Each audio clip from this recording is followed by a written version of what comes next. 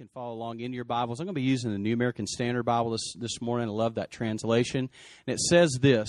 This is Paul speaking to the church at Corinth, which was a church that had a lot of issues going on. God was moving, but also the enemy was moving in a great way. So look what it says here. Paul says, "But earnestly desire the greater gifts." And he just talked about and had just given a whole litany of spiritual gifts that were available to the church in order to build up the body. And he says, but earnestly desire the greater gifts. Someone say greater gifts.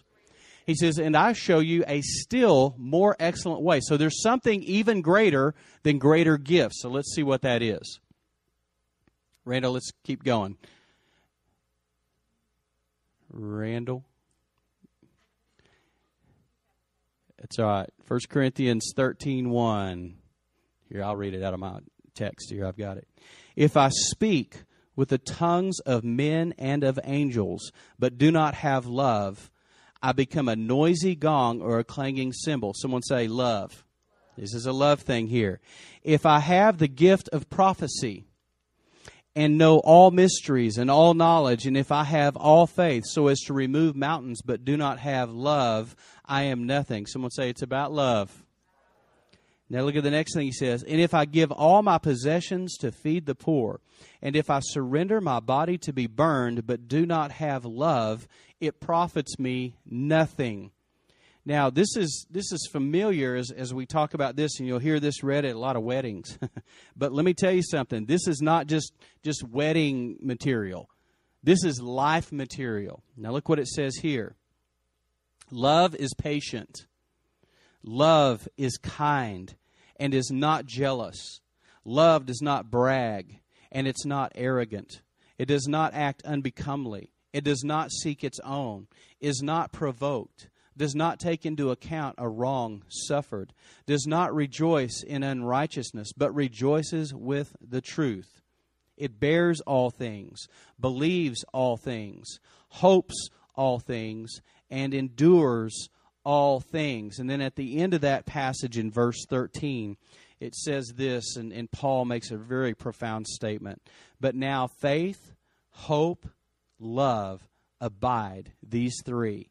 But the greatest of these is, say it, love. Let's pray together over the Word. Father, we thank you for your Word because your words are life. Lord, I thank you that your words contain power. There is an anointing, a grace upon them that even as we declare them together as a church family, Lord, those words go out and they accomplish the work for which they were sent. So, Father, I ask you to speak today. I ask you, Lord, as we make room, Father, for you to move. Father, I just ask you to be at home and to be yourself, and to do what only you can do. In Jesus' name, everyone said, amen. All right, you can be seated. I would encourage you, because we're not going to spend a lot of time talking today. I really feel like we need to do something different this morning. But so you're free to take notes and all, but don't get too caught up in that, because I really want to just share some things with you that I think are going to help you. And I want to talk to you in terms of this word inconvenience. We'll have that on the screen. We're talking about inconvenient love. Last week we talked about inconvenience or inconvenienced, where we talked about the fact that the gospel is not convenient. Being a Christian, I want everybody to look at me just for a minute. I know there's a lot of books out there sort of in the Christian life category, like it's sort of a self-help smorgasbord when you go into a Christian bookstore. But I want you to know something, that even though there are books that have titles that make it seem like all I need to do is become a Christian and all of my life is going to be amazing. All I need to do is become a Christ follower, and everything's going to be great from here on out. How many of you would testify in honesty that as a Christ follower, everything has not always been great from the day you got born again? Could I see your hands? All right, some of you are in strong faith this morning. Either you're not a Christian or you're in faith. So that's okay. We know this, that all who desire to live godly in Christ Jesus will be persecuted. We know that Paul said in Philippians chapter 3, verse 10, he said, that I may know him, that I may know Christ. That I may be literal, he says, that I may know him in the power of his resurrection and the fellowship of his sufferings. We don't like that word. In fact, we almost muffle sufferings. Let me tell you something. God has ordered our steps, and let me tell you something. The Lord uses everything in our life. Amen? Literally everything. But I want to say something about the gospel. It is inconvenient to do the Christian life if you're going to look like Jesus. Now, we all come together on Sunday morning. I put on a suit and a tie, and my wife likes it a lot, so I do it. So because she likes it, and I like her to like me. So I'm going to dress up, but at the end of the day, I mean, seriously. Yesterday it was shorts and tennis shoes and a T-shirt and kicking the ball in the backyard with my daughter. I mean, it's just real life. So we all clean up pretty good when we come together. But let me tell you something. All of us have come in here knowing that something about our Christian life this week, if we're following Jesus, has cost us something. It is the utmost joy to know that when I die, I'm going to be in heaven with God. I'm going to live forever, and I'm going to rule and reign with Christ. It's awesome to know that. Amen?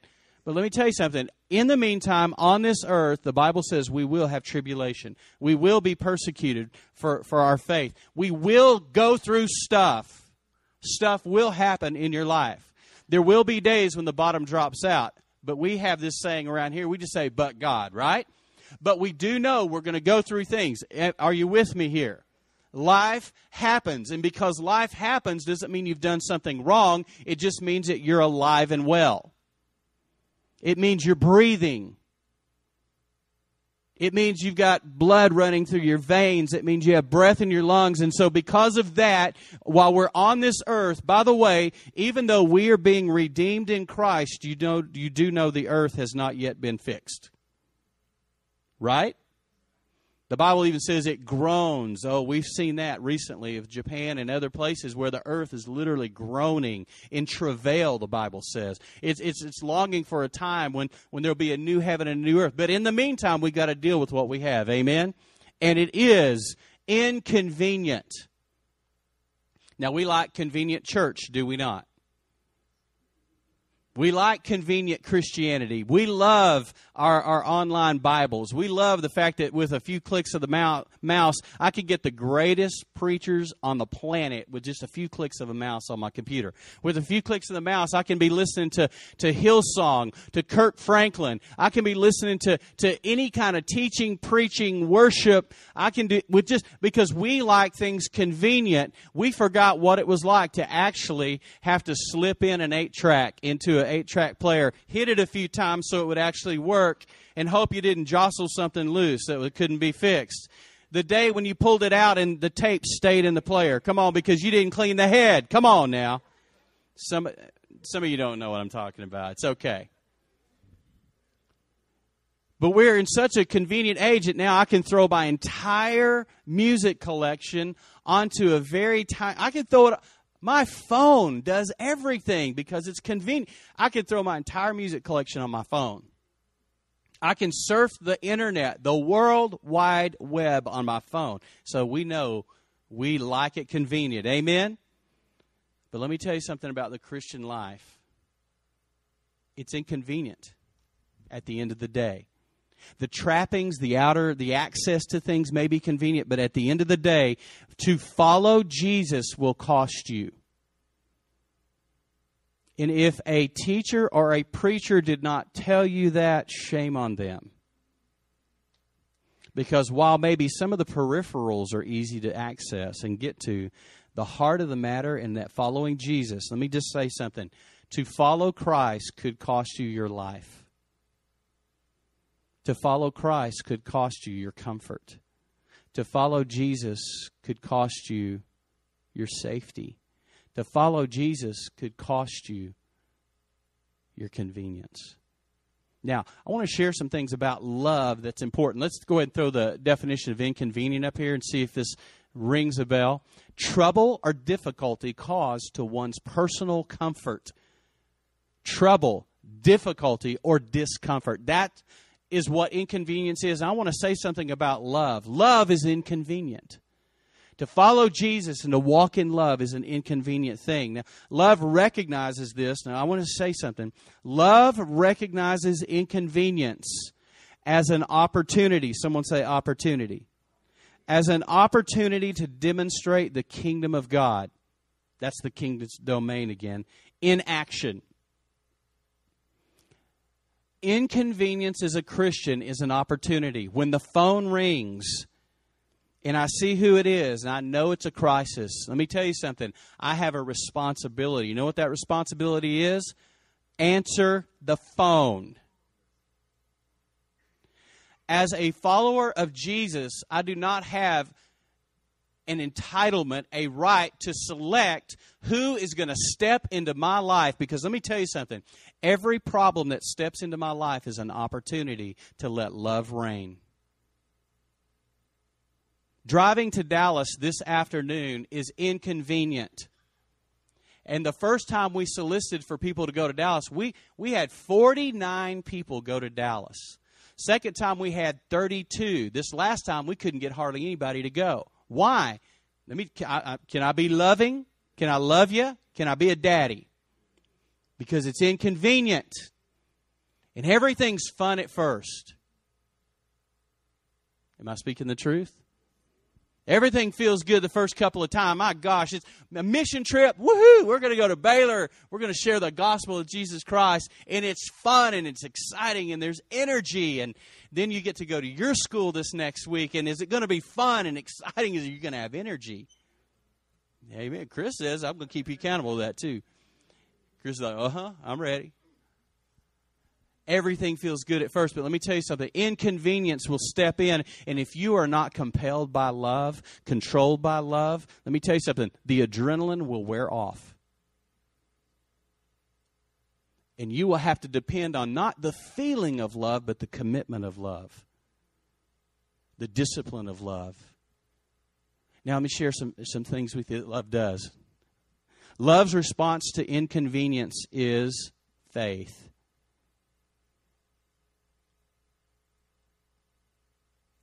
When something comes along my way and I cannot see a way, I cannot see how that can be overcome. I don't know how that can be done. Let me tell you, love responds in faith and says, you know what, brother? Things are going to get better. Every Sunday morning I get here, I know that I'm going to talk to 3 or 4 people that are going through a horrible time.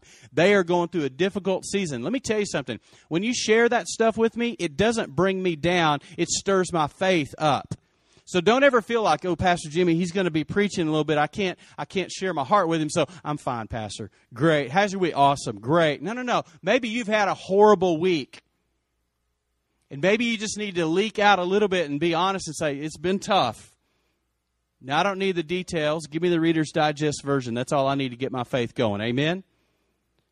But when we show up here, it's okay to say it's been tough. I'm fighting the good fight of faith. I'm having a hard time. It's okay because love responds in faith. Does that make sense? Here's another one. Love's response to inconvenience is prayer. Because now my responsibility is not just to get my faith up for you and on your behalf and on this situation. Now it's my responsibility is to pray.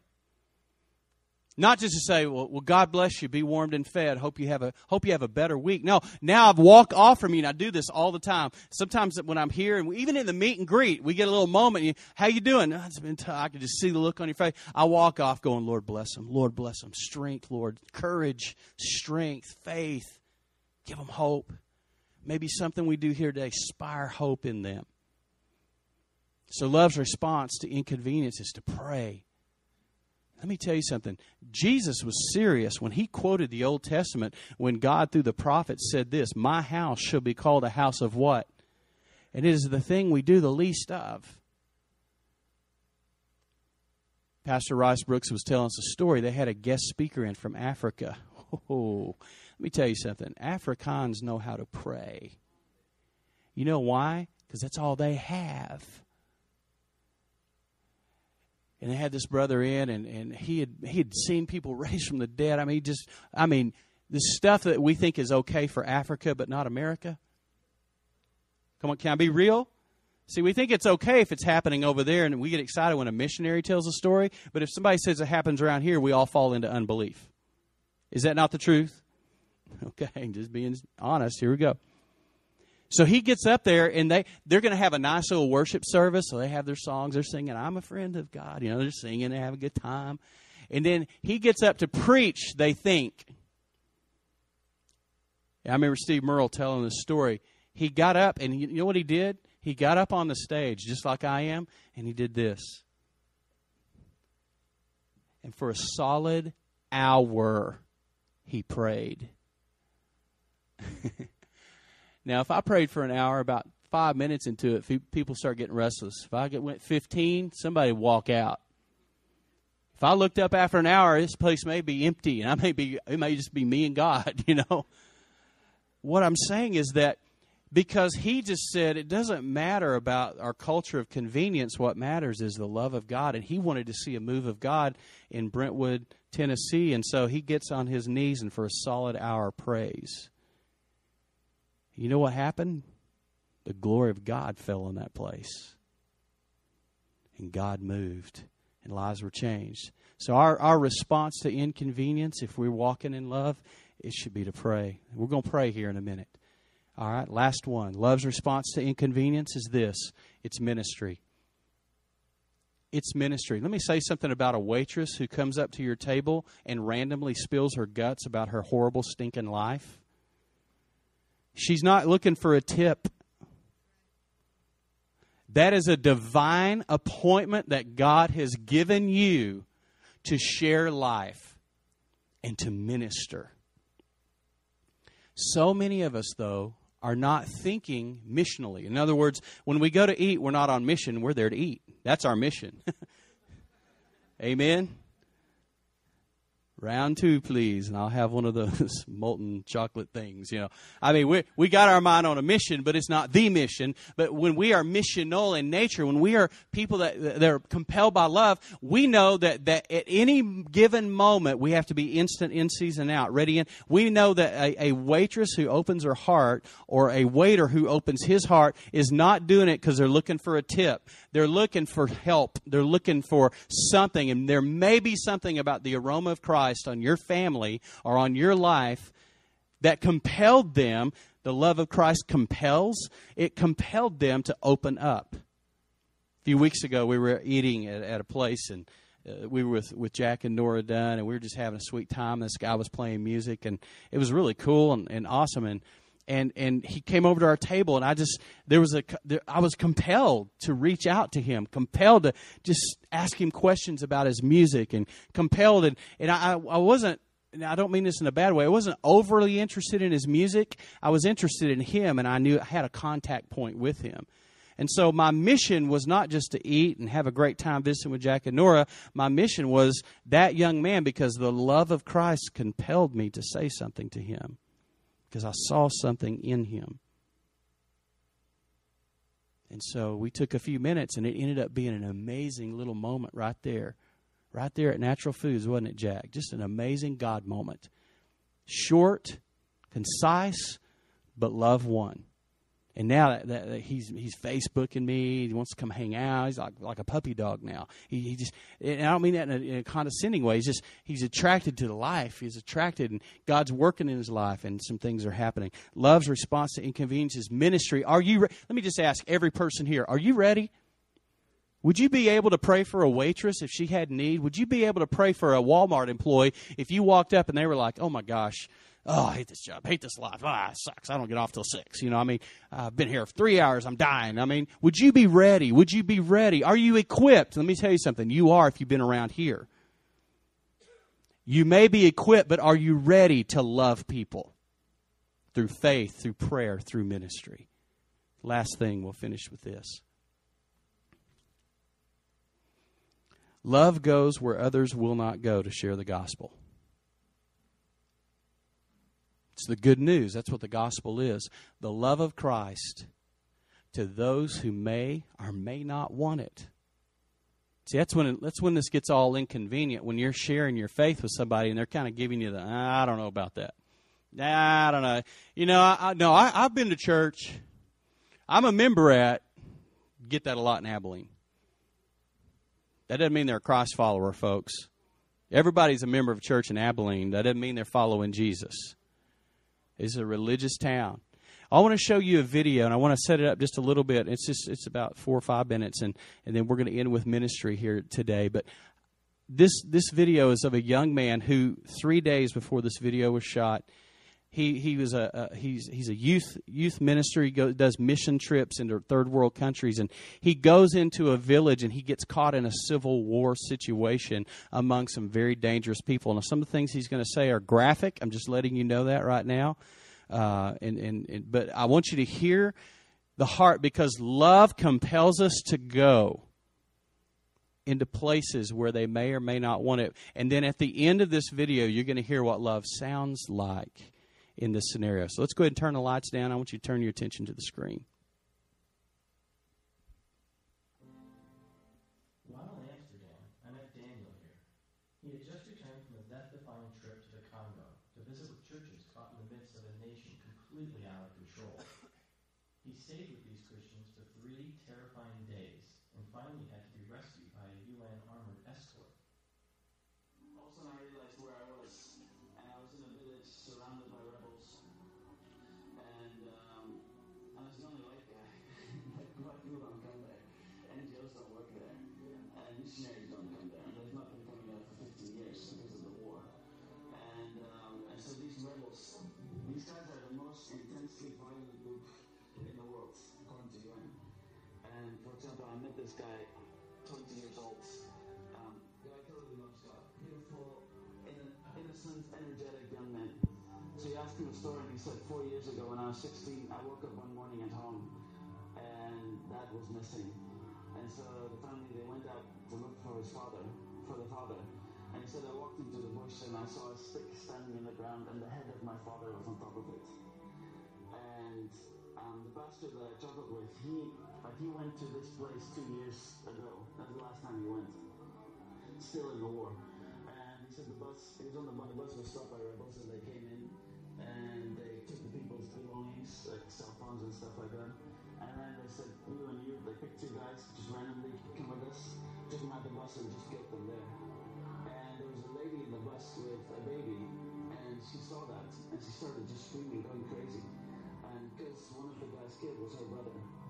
And so she was there with the baby just screaming, and the rebels heard it. They went back into the bus, they took the baby, they grabbed the 2 feet, and started hitting the baby against the bus until it was dead. So obviously the mother just went crazy, jumped on the rebel, and they shot her as well. And so this pastor witnessed it. It was one of the many stories and things that he witnessed. And so I've been really scared there. But then Psalm 23 says that God can prepare a table in the presence of our enemies. And so I had to fight my fear. Like that first night, like the fear was just so on me. Like, to be honest, I was almost throwing up. So I was just so afraid that whoever was going to get me. And then the pastors of the village came to meet with me. And we had an amazing time together. Again, I was like, what do I share? It's like, God, would you speak?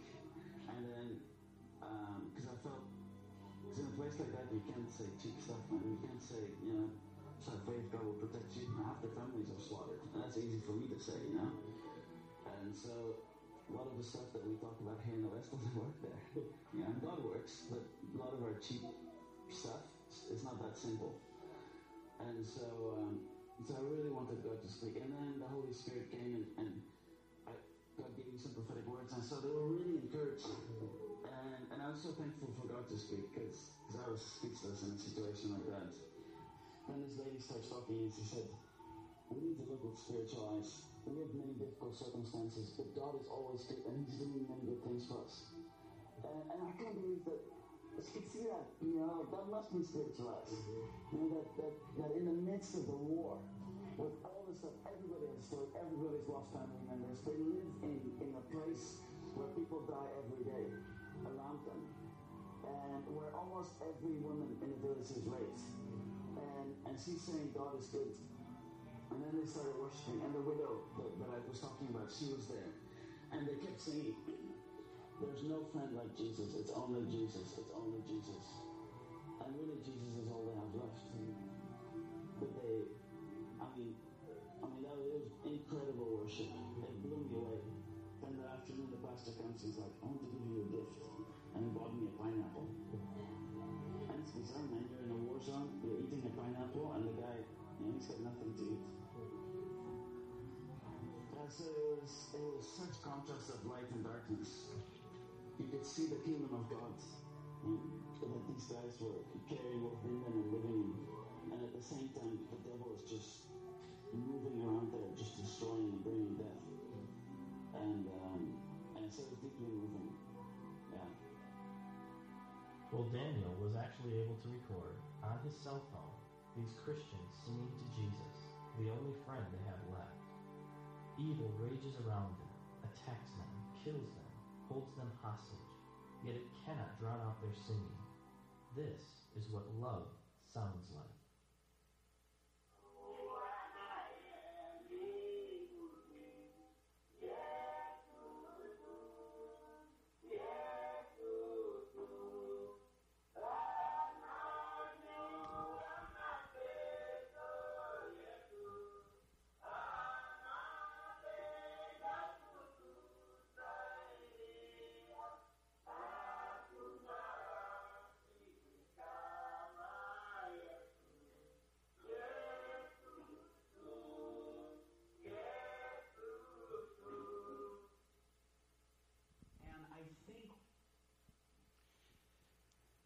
Love is inconvenient, and it always costs.